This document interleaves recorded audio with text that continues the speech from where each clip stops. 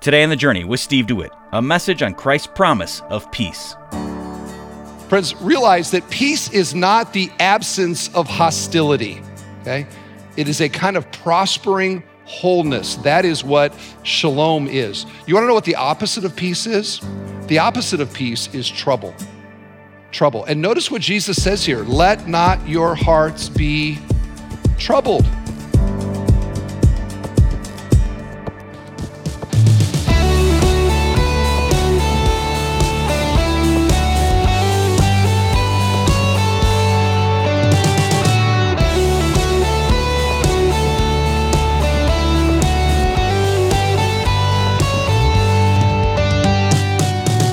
Welcome to The Journey with Steve DeWitt.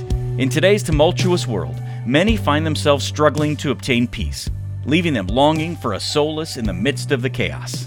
But today, Pastor Steve brings us to the Gospel of John to highlight the comforting promise of our Savior, peace I give. We're discovering how to let the peace of Christ rule in our hearts with another lesson from the Upper Room. Remember, you can also access this series online at thejourney.fm. But now to get us started, here's Pastor Steve. How about we start with a little history and Latin? Doesn't that sound exciting? A little history and Latin here this morning. And to talk about the Roman Empire.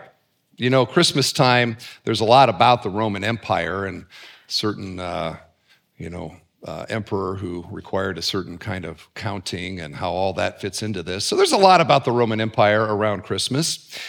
And when you think about the Roman Empire, 1,000 years of largely dominating the world, it's an amazing story. There are 200 years of that 1,000 years that are viewed as the golden years.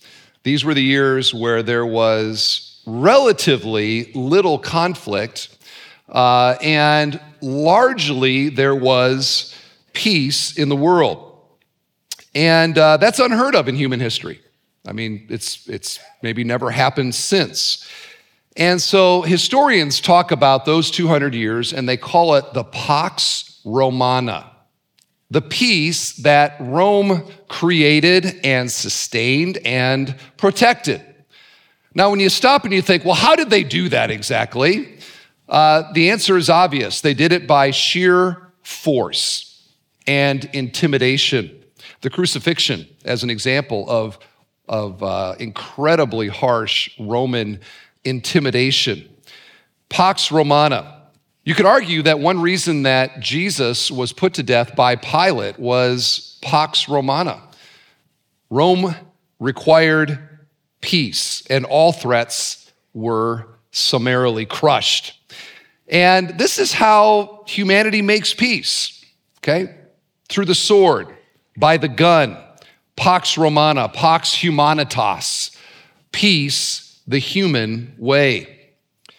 And peace is a major theme in the Upper Room Discourse. And Jesus gets on this theme of peace because his disciples, as he's telling them that he's leaving, they are not experiencing peace. They are greatly troubled. They are in distress. And so I call this section in the Upper Room Pax Christus. The peace of Christ, the peace that Jesus offers to his disciples, and that includes us here today. And that peace is a very different peace than Pax Romana. It is Pax Christus. So with that, let's turn to John chapter 14, beginning in verse 27, where Jesus says this, "Peace I leave you with you, my peace I give to you. Not as the world gives, do I give to you. Let not your hearts be troubled, neither let them be afraid. You heard me say to you, I'm going away and I will come to you. If you loved me, you would have rejoiced because I'm going to the Father, for the Father is greater than I. And now I have told you before it takes place, so that when it does take place, you may believe. I will no longer talk much with you, for the ruler of this world is coming. He has no claim on me. But I do as the Father has commanded me, so that the world may know that I love the Father. Rise, let us go from here." May God bless his word to his church here today. Now, most of this message is going to be about Pax Christus, peace of Christ, but there's some other really important things that Jesus says I want to talk about, and then we'll get to the peace. And so these things I'm just introducing with, did you know? Okay, did you know? Did you know? Okay, so we've got some did you knows here. Here's the first one. Did you know that Jesus was looking forward to ascending and returning to God the Father? Did you know he was looking forward to it? Look at verse 28. You heard me say to you, I'm going away and I will come to you. If you loved me, you would have rejoiced because I am going to the Father. You could summarize the whole upper room with this. I'm out of here, okay? Peace out. I'm leaving. Okay, there's a quick summary of it. And here what Jesus says is, if you loved me, you would be happy for me because I'm going back to the Father. Now, the disciples, were they happy about this? No, they were not happy about this because the disciples were not thinking about what was best for Jesus. They were thinking about what was best for them. By the way, that has plagued the church for 2,000 years. Jesus' disciples thinking about what's best for them rather than what's best for Jesus. But that's a side point. I just throw it out there for your consideration. If they had a little better theology and a little less selfishness, when they heard that Jesus was going back to his Father, Jesus says, you would celebrate it. You'd be happy for me. Now, don't we oftentimes find ourselves in the tension of this when people leave you and start a new chapter in their life? Don't we all often feel that way? We have a friend or a colleague that is, something's going on, they're moving on. We kind of feel this tension inside. Maybe the kids going to college. Are we happy for the kids going to college, parents? You can think about that. How about parents moving out of the childhood home? Are we glad when mom and dad move out of the house that we grew up in? Yes and no. Yet Jesus says here, if you realized what it means for me to get to return to God the Father, you all would be so happy for me. You would be rejoicing with me. Now, it doesn't say this, but I think we can also see that Jesus has great joy as he is thinking about his return to the Father. He doesn't look forward to the cross. We see that in Gethsemane. He doesn't look forward to death, but he looks forward to what is on the other side of those things, which is his return to the Father. And by the way, isn't this how we as Christians celebrate, if you will, at the funeral of a fellow Christian, a loved one that has died in the faith? Don't we sort of have this, right? Where we are sad for us. We are glad for them. We rejoice for them. Okay, now get this. If Jesus rejoiced to return to God the Father, what does that tell us that it's like to be with God? It's kind of like when Jesus says to the thief on the cross, today you'll be with me in where? Paradise? I mean, Jesus calls it paradise. Is that a 5-star TripAdvisor rating? I would say so. If the Son of God says, it's amazing, I'm going to see you there in a couple hours. Should that not reassure us as Christians that the very best that this life has to offer and this world has to offer is nothing to compare to what it means to be with God? And Jesus is contemplating, leaving this earth and all the stuff here and going back to God. And he says, if you knew what it was like, you would rejoice for me. So I say that as a comfort here, either for you losing a loved one or maybe your own death as you think about it. I think about my future. I don't look forward to the death part, but I look forward to the after the death part. And that's kind of what Jesus is saying here. So Christian, rejoice that Jesus is there and someday you'll be there too. And it's going to be great. Okay? It's going to be great. Here's the second did you know? Did you know that God the Father is greater than Jesus? Did you know that? Look at what he says in verse 28. For the Father is greater than I. Is your Trinitarian theology getting a little squirmy right now? I would say that it should, Because this is one of these verses that historically, those that have wanted to create a kind of, to be heretical, heresies of the past, Arianism as a key example, that want to diminish the deity of Jesus. You think, where do they get thoughts like that? How about this verse right here? When Jesus says, the Father is greater than I, doesn't that insinuate that there is somehow a difference of worth in the Trinity, that the Father is greater in some way than Jesus? So how do we answer that? Well, we have to ask the question, in what way is Jesus saying that the Father is greater than he? He didn't mean that God the Father is more God than he is God, is more divine than he is divine. He doesn't mean that. This took the church some time to figure out. And if you read through church history, 3 centuries into the story of the church, the Nicene Creed was the creed that kind of clarified within the Trinity that the Father, the Son, and the Spirit are co-equal, they're co-eternal. But for 300 years, they wrestled with it. And Arius the heretic helped the church clarify that. That's one reason to be glad for heretics. Might be the only reason, but it does help the church clarify what is true. But the question was, how can there be 3 personalities in the Trinity, all equal, yet with an apparent functional hierarchy? What do I mean by that? Well, just think about what we've seen in the upper room. Jesus says the Father sent him. Okay, John 3:16. That's our children know that part of the theology. Maybe you never thought about, well, what does it mean that the Father sent the Son? And Jesus says that the Father also sends the Spirit. So the Spirit is sent by the Father, the Son is sent by the Father. Does that not insinuate that somehow the Father is doing something different than the Son and the Spirit? Indeed, doesn't it sort of indicate that the Spirit and the Son are subordinate to the Father? And indeed it does. Within the Trinity, there is leadership. There is an org chart, if you will. And at the top of the org chart within the Trinity is God the Father. He is the one that is leading. He is the one that is purposing and planning. He is the one that is sending. He sent the Son. He sent the Spirit. Yet, each member within the Trinity, equal value, equal worth, sharing the same divine nature. Does hierarchy mean a difference of worth? Is the Father worth more than the Son? And the answer is obviously no, okay? No. There is within the Trinity a different function. The Spirit doesn't do what the Son does. The Son doesn't do what the Father does.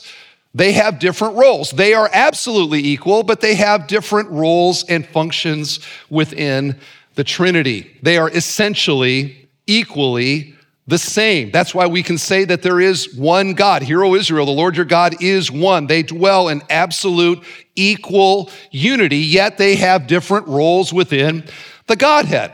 What I just said is highly controversial in the society that we live in.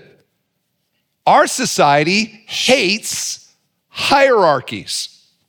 Our society chafes at anything that would suggest that somebody might be greater, if you will, in Jesus' terms, than somebody else. In our society, equality of worth requires sameness in function. That's why your kids get participation trophies today. Different roles or functions are bad in our society if they indicate some kind of a difference in the hierarchy. Now, let me give you one example of this. Think about what the Bible says about sexual gender roles. We find in the Bible that the Bible says that men and women are equally made in the image of God, are of absolute equal worth and value. There is no difference between a man and a woman in that sense in the eyes of God, nor should there be for us. Yet, in the Bible, we find God calling equals to different roles in key aspects of human society, within the church, within marriage, and within the family.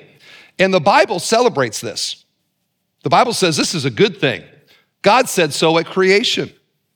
Does our society look at the Bible and go, oh, we agree with that? No, they do not, okay?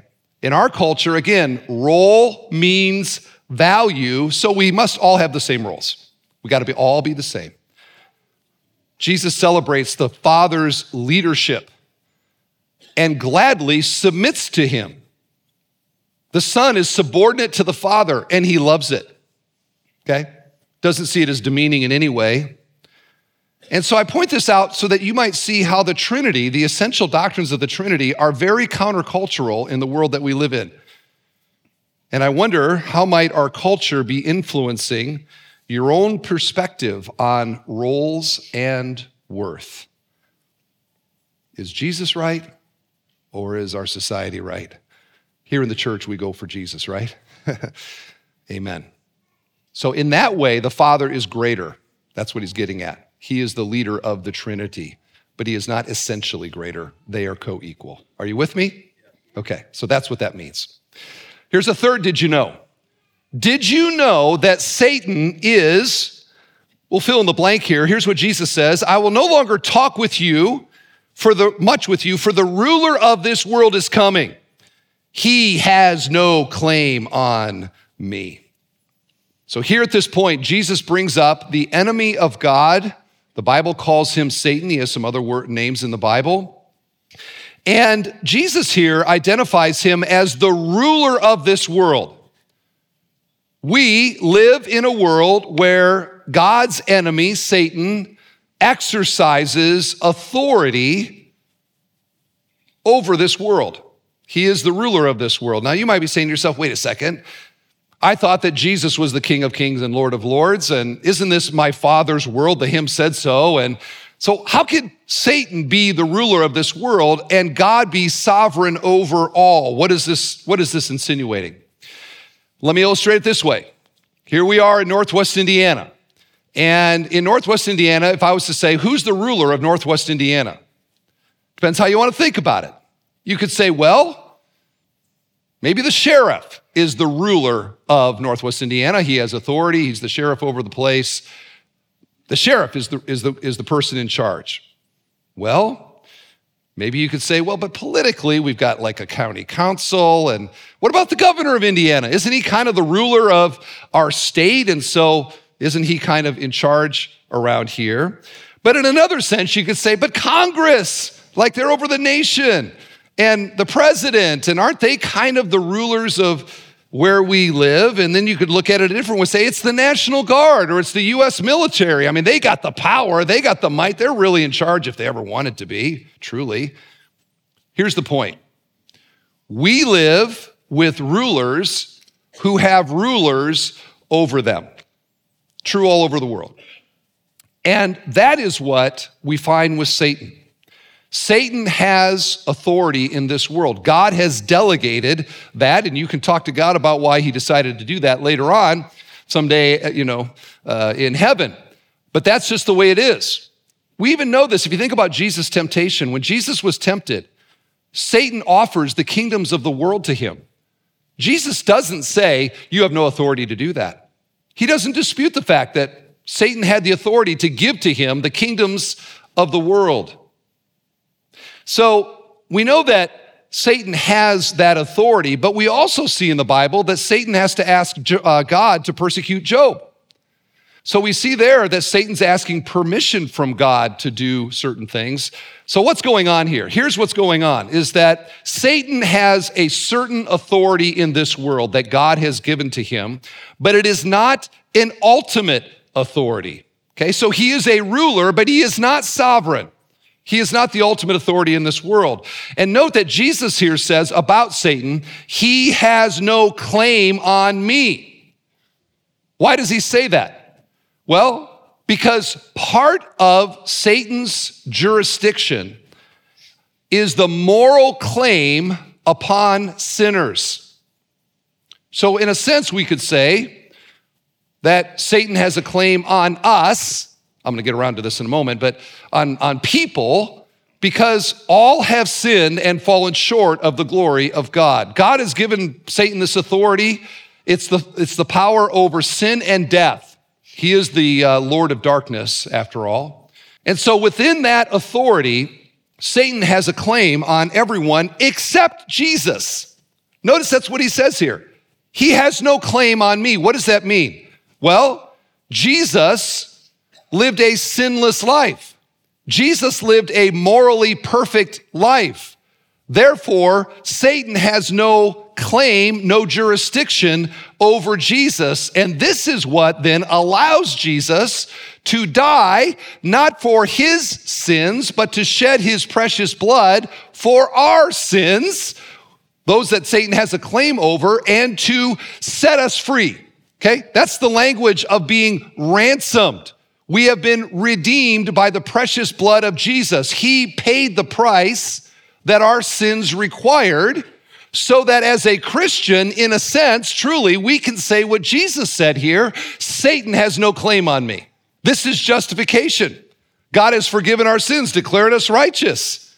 As you sit here today, if you are a Christian friend, rejoice in the fact that the ruler of this world has nothing on you, okay? Nothing. You've been set free from him and from death. Who has a claim on us? We could ask the question. God has a claim on us. He paid the price. I am his and am his forever. Amen? Okay? Amen. That's a wonderful truth. Did you know that? Well, now you do. Okay? Now you do. All right. Rest of the message, I want to talk about peace. Okay? Because that's the main theme here. Pax Christus. But here is how Jesus says it in the upper room. Again, verse 27. Peace I leave with you, my peace I give to you.